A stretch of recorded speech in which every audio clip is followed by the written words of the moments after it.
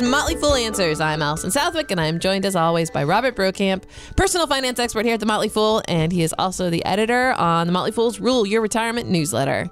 Hi, Allison. Is it a monthly newsletter? Well, the whole issue comes out every month, but we have updates and articles every week. And exciting discussion boards, tools, resources, why there's everything for just about everyone. Wow, that is the most braggy I've ever heard you be about your work. I didn't say it was a good everything. I just said it's there. There's some stuff there. All right, in this week's episode, Morgan Housel joins us to talk about 3 peculiar traits of wealthy people. And we're also going to answer your question about self-directed IRAs and investigate the urban legend of retiring full-time on a cruise ship. All that and more on this week's episode of Motley Fool Answers. All right, it's time for Answers. Bill R. writes, I'm 52 years old and a longtime fool. After going through the .com and subprime pullbacks, combined with our age, I'm getting a bit hesitant to have so much of our retirement in the stock market. Would you recommend rolling some of our IR money into a real estate IRA? The plan would be to buy some investment property to rent out and secure another roughly $2,000 a month when we retire. What is a real estate investment IRA? Real estate IRA? When most people think of IRAs, they think of going to a place like Vanguard or Fidelity or even their bank. They open the account and they can buy CDs, bonds, stocks, mutual funds. But actually, there are a lot of other things you can buy within your IRA. In fact, the IRS actually doesn't say what you can buy. It only just points out the things that you can't. You can't buy life insurance. You can't buy collectibles. You can't use your IRA as collateral. So you actually can own real estate within your IRA. The thing is, most IRA brokerages don't allow it. If you want to own real estate in an IRA, you have to use something that has come to be called a self-directed IRA. Now, this isn't a term from the IRS. This has just become a term used in the industry. But there's special companies, special custodians that will allow you to use your IRA money to either invest in maybe real estate, could be in a business, could be tax liens, could be racehorses, all kinds of things that you can use your IRA money to invest in. The problem is, because these are specialized providers, it's not cheap, and there are a lot of rules you have to follow. So, for example, you could not use your IRA to buy a vacation home because you are not allowed to get any benefit from whatever you have inside your IRA. You couldn't use it to buy your next car or anything like that. Of course, you could take the money out of the IRA and use it for that, but you can't invest in something that you personally benefit from. So, while I think it's an interesting idea, I'm all for diversification, you have to be very careful when using one of these self-directed IRAs. Now, the other part of his question is, should he diversify his portfolio away from stocks and bonds and invest into real estate? And I think that's actually an interesting question. Barron's had an article last year in which it quoted Robert Shiller, the famous Yale economist and one of the co-creators of the Case-Shiller Housing Index. And it talked about how much does real estate diversify from a stock portfolio. And it actually found out that in 14 of the 15 previous U.S. equity bear markets, going back to 1956, real estate went up when the stock market went down. That obviously did not happen in the Great Recession, but that was an anomaly. In most cases, real estate is actually a good diversifier to a stock portfolio, in many cases even better than bonds. So I think it's worth considering, except that you have to understand that owning real estate has its own hassles, right? There's high transaction costs. If you're going to be a landlord, that's a hassle. They're not very liquid. So I don't think it's right for everybody. And of course, it takes a lot of money to buy real estate. So if you have, $500,000 portfolio, you only have enough money to buy, at least in the DC area, not even a full house, but maybe one house or something like that. So that's something to consider. And if you're going to buy real estate, I certainly think it's a better idea that it's cash flow positive and that whatever money you're using to put into it, it's producing income as well as the potential for price appreciation. We've talked before on the show how historically real estate maybe keeps up with inflation. And that's another good thing about it, right? Because when inflation goes up, real estate prices actually do go up. That's why it's actually better diversifier than bonds, because inflation could be bad for bonds. So theoretically, I think it's a good idea to have real estate. Whether you do it with your IRA money, you have to be very careful. But it's better than racehorses. Well, I don't know. I haven't looked at the historical returns of racehorses. I'm an open-minded guy. Betting on racehorses, I don't know. owning racehorses? I don't know, might be a good idea. Look into that. I'll look into that for you. 3 is a magic number. Morgan Housel is back. He is a behavioral finance expert here at The Motley Fool, and today he's going to talk about 3 peculiar traits of wealthy people. Peculiar traits that you might already have, and if not, you can certainly fake it, right? Yeah. I mean, that's what we do, right? Shh. Don't tell them. All right. So the first peculiar trait of wealthy people is that they're just a little bit sociopath. Sociopath, yeah. But in a good way, in a nice way. Define what you mean by that, by a sociopath. Well, so what I meant by this in the article was, one of the traits of sociopath. I was reading a book on sociopaths, which was actually really fascinating. And one of the traits. Did it feel familiar at all? That's what I want to know. One of the traits is their inability to get really emotional in situations where normal people do. So for the typical sociopath that you're thinking about, cases of violence don't affect them at all.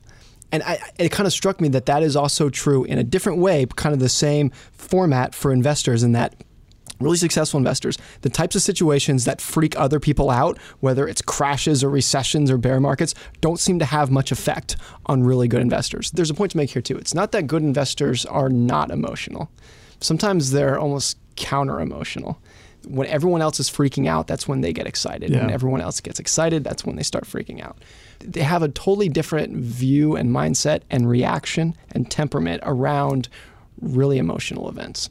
And it's rare. It's rarer than people think. Most investors want to think of themselves as having a good temperament. But I think a true, to have a different emotions than most people are in these situations is pretty rare. Right, because we all know, buy low, sell high. Much easier said than done, though. Much easier said. There's about 1.5 million Warren Buffett quotes all about the importance of this. There's not 1.5 million Warren Buffetts. So that's a lot of quotes, only one Buffett. Only one guy out of many that gets it. What is the quote to Buffett ratio, actually? I think it's infinity to 1. All right. The second peculiar trait of wealthy people is that they care about time periods most people can't comprehend. Yeah, I think most investors, especially professional investors, are interested in time periods of 30 days, 90 days, maybe a year. That's kind of their viewpoint of the investing world. What is the stock market going to do over the next 6 months or the next year? It's nearly impossible to not only beat the market, but to think you can have any sort of control over your investments over a 1-year time horizon, because there's just too much competition, because that's what everyone is focusing on, is the next year. And I think that one of the traits of successful people is they just detach themselves from that rat race of the next 6 months and the next year, and are truly focusing on things that will last or that will play out over the next 10 years or 20 years or 30 years. And most people just aren't willing to do that. They just don't have their view of the future extends over the next 12 months, maybe. One good example of this is Jeff Bezos. He talks about this a lot, that most businesses, if they can't get a payoff in the next 6 months to the next year on a project or a new business unit, they want nothing to do with it. Amazon is one of the few companies that is willing to say, we're going to invest resources in this, and we're not going to see any payback for 5 or 10 years. But 5 or 10 years down the road, they're going to have an extraordinary payoff. And since they're one of the only businesses that's willing to do that, they kind of have that lane to themselves. And that's true for individual investors too. We talk about it all the time because I think it's one of the most important things in investing. If you have a longer time frame than your competitors, you have an edge over them.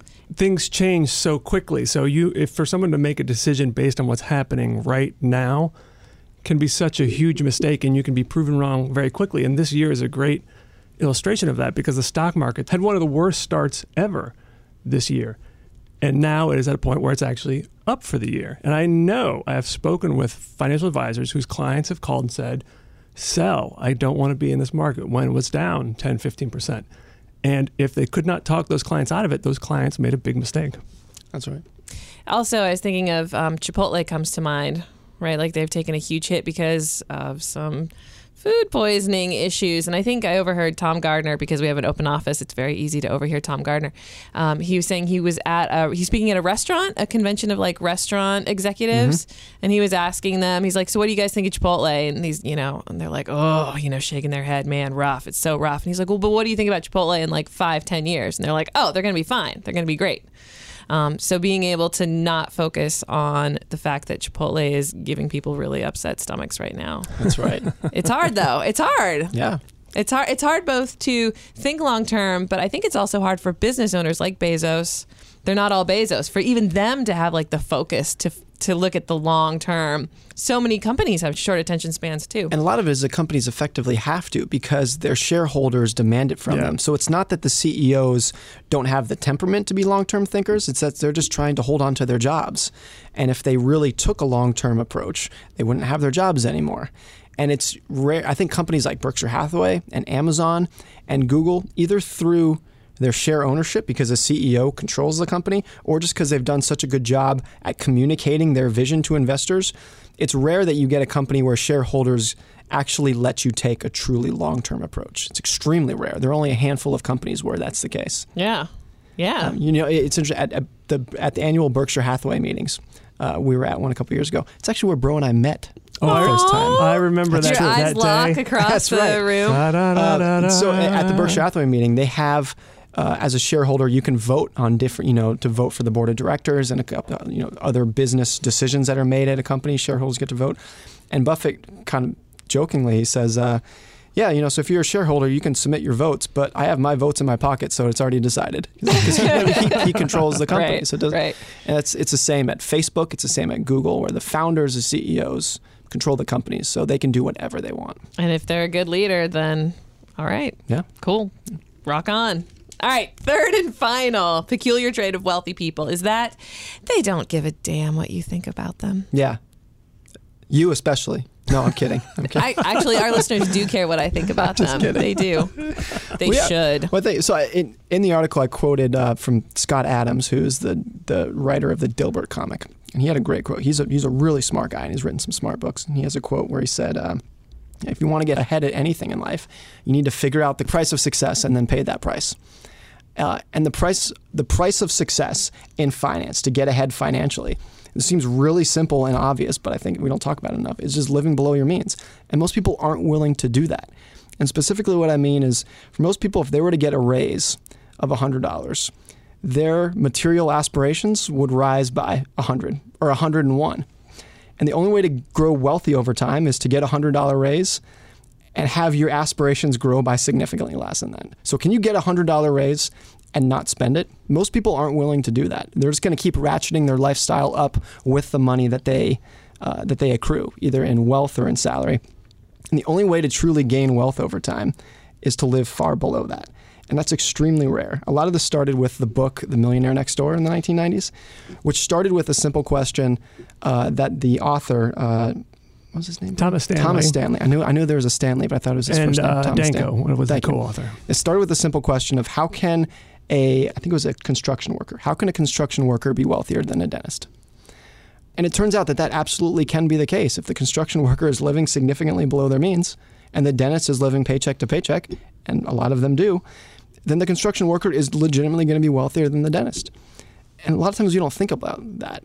But the correlation between income and wealth is lower than people think. What gains wealth is your savings rate, which doesn't have a lot to do with your income. Yeah, and in a post on a Wall Street Journal blog, I think it was Thomas Stanley, the co-author of the book, who sadly passed away, I think it was a year ago, said that income explains maybe 30% of wealth. Yeah. The rest of it is what you do with that money. Yeah, which is why we don't pay Bro anything. That's true. And he's still doing and I'm okay. still wealthy. He just shows every up. I sleep day. here. Still I rich. get my food from the company refrigerator. It's excellent. Well, tying it back to the whole point about they don't give a damn what you think about them, though, this kind of gets back to what we talked about last week about how one of the benefits that you get out of buying stuff is that emotional benefit of what does it say about me?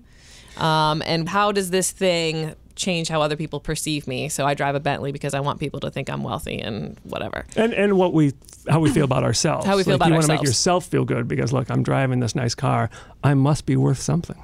When people have if someone's driving a Bentley, they don't actually, I think, get pleasure from driving the Bentley. They get pleasure from what they anticipate is that other people will give them respect and admiration for having that much money.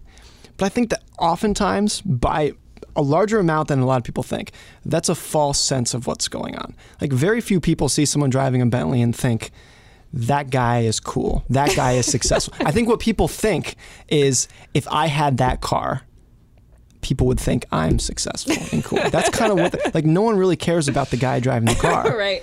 they picture themselves having that. So it's a false sense of. I used to live in Los Angeles where, especially back during that credit boom when you could finance anything, Bentleys were pretty freaking. I don't know. I never looked at the driver as with a sense of admiration. That guy. No. Yeah, when I see a car like that, my first reaction, this is partially from reading The Millionaire Next Door, is that person must be in a lot of debt. Because most studies indicate that that's probably true. People in very large houses have very large mortgages and big cars. If you see loans. someone driving a $100,000 car, the only thing you know about their finances is that they have $100,000 less dollars than they did before they bought the car. You don't know anything maybe else even about them. When you throw in the interest on the loan, it might even be worse. Yeah.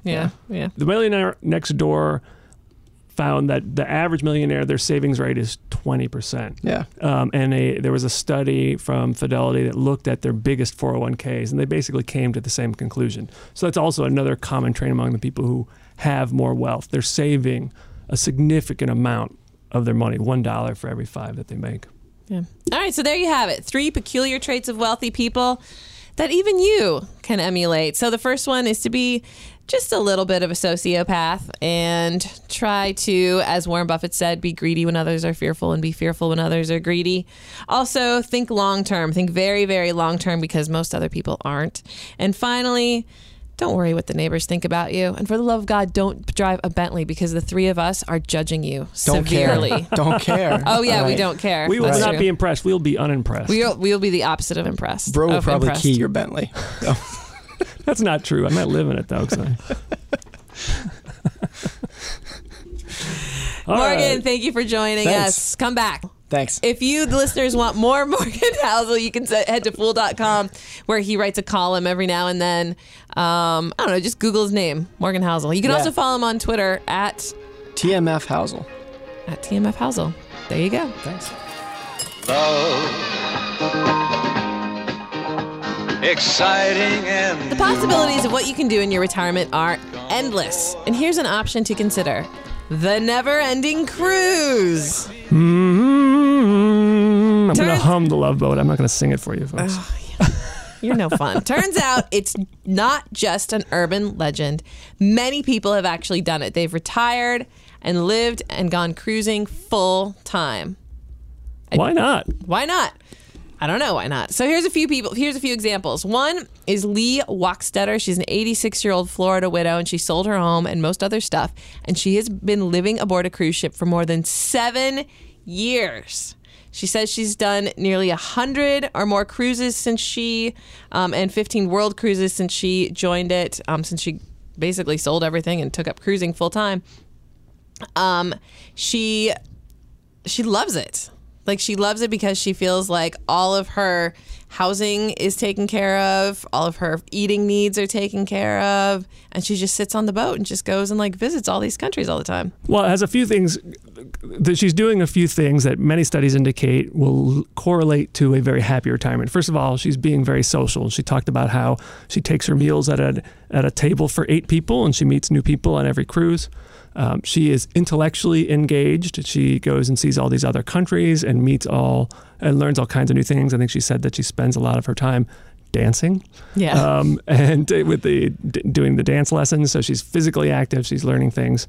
And she is actually able to stay in contact with her family because her family lives in Miami. And every time the boat goes to Miami, she sees her family. And the article indicated that's about 5 times a year. So these are all things that point to someone having a happy retirement, and it's all contained there on a big floating boat. She estimates it costs her $164,000 a year. That's a lot of money. That is a lot of money. That's a lot of money. It's not for everybody. Well, she's not the only one to do it. There are other 2 widows that we found who had done it. B. Mueller and Claire Macbeth both took up residence on the QE2, and the latter lived on it for 14 years. Wow.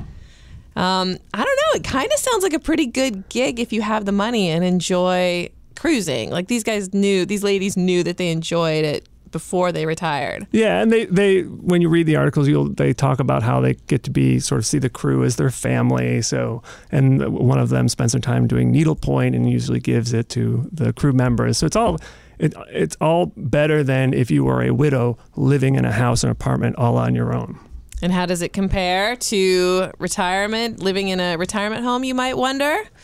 Well, someone did the research. Lee Lindquist at Northwestern's Feinberg School of Medicine compared the cost over a 20-year life expectancy. I assume that means over a 20-year retirement. Is that average? About 20 years? Yeah, it's about right. Yeah, because Okay. most people retire in their mid-60s, and the average person lives to their mid-80s. So she compared moving to an assisted living facility or a nursing home with a cruise ship. And so including the expenses of acute illnesses, Medicare reimbursement, other factors, there are doctors aboard these cruise ships, by the way. And she determined that the net cost of cruise ship living was only about $2,000 more than the alternative. So she estimated it $230,000 versus $228,000. That has got to be a very teeny tiny room that you're staying in, though. Yeah. The one thing a couple of things I would say about that comparison is, first of all, that's actually pretty high in terms of nursing home care. The average cost around the country is about $90,000. That's a little different than assisted living, but that's a pretty high number. Mm-hmm. Also, very few people are in those types of facilities for that long. But I still think it's pretty interesting. I mean, let's face it, it's not for most people. You don't have that amount of money, but if you have it, it's very similar, right? You're living in a nice little apartment of some kind. Your food is taken care of. There are people there to take care of your healthcare needs. There are social activities like bingo and dancing. It's actually quite similar. Mm-hmm. Yeah, the first one, she said that like the dancing was a big selling point, like you said. And she actually had been living full time on a previous cruise ship for 3 years, but then they stopped their dancing program, and so she switched cruise ships to a cruise ship that does dancing. It's just so sweet. It is very sweet. All right, so would you ever do it? Would you ever retire to a cruise ship? I wouldn't. My dad actually was a ship chandler, which is someone who supplies ships. He lived in Tampa. They would telex what they needed from him, and he would go out and get it, whether it was food, supplies, tools. I mean, we would go all over Tampa and get whatever they needed, and you'd bring it to the ship. So I've been on many ships in my life. I think I had enough of them. I feel kind of confined being on a ship, but I've taken one like full-on cruise. It was fine one time, but I think that's probably it. Yes. How about you? No. I do like the idea of traveling a lot in retirement. I could easily see myself being that guy who gets an RV and drives around the country for a year.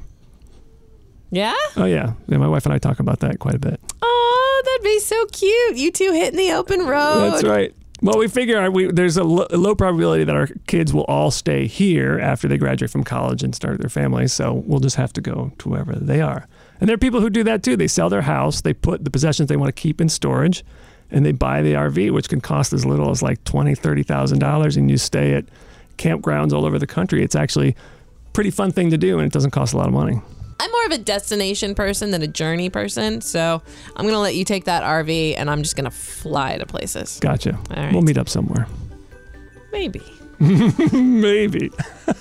Don't count your chickens on that one, buddy. All right, that's going to do it for today's episode. The show is edited cruisingly by Rick Engdahl. Our email is answers@fool.com. For Robert Brokamp, I'm Allison Southwick. Fool on.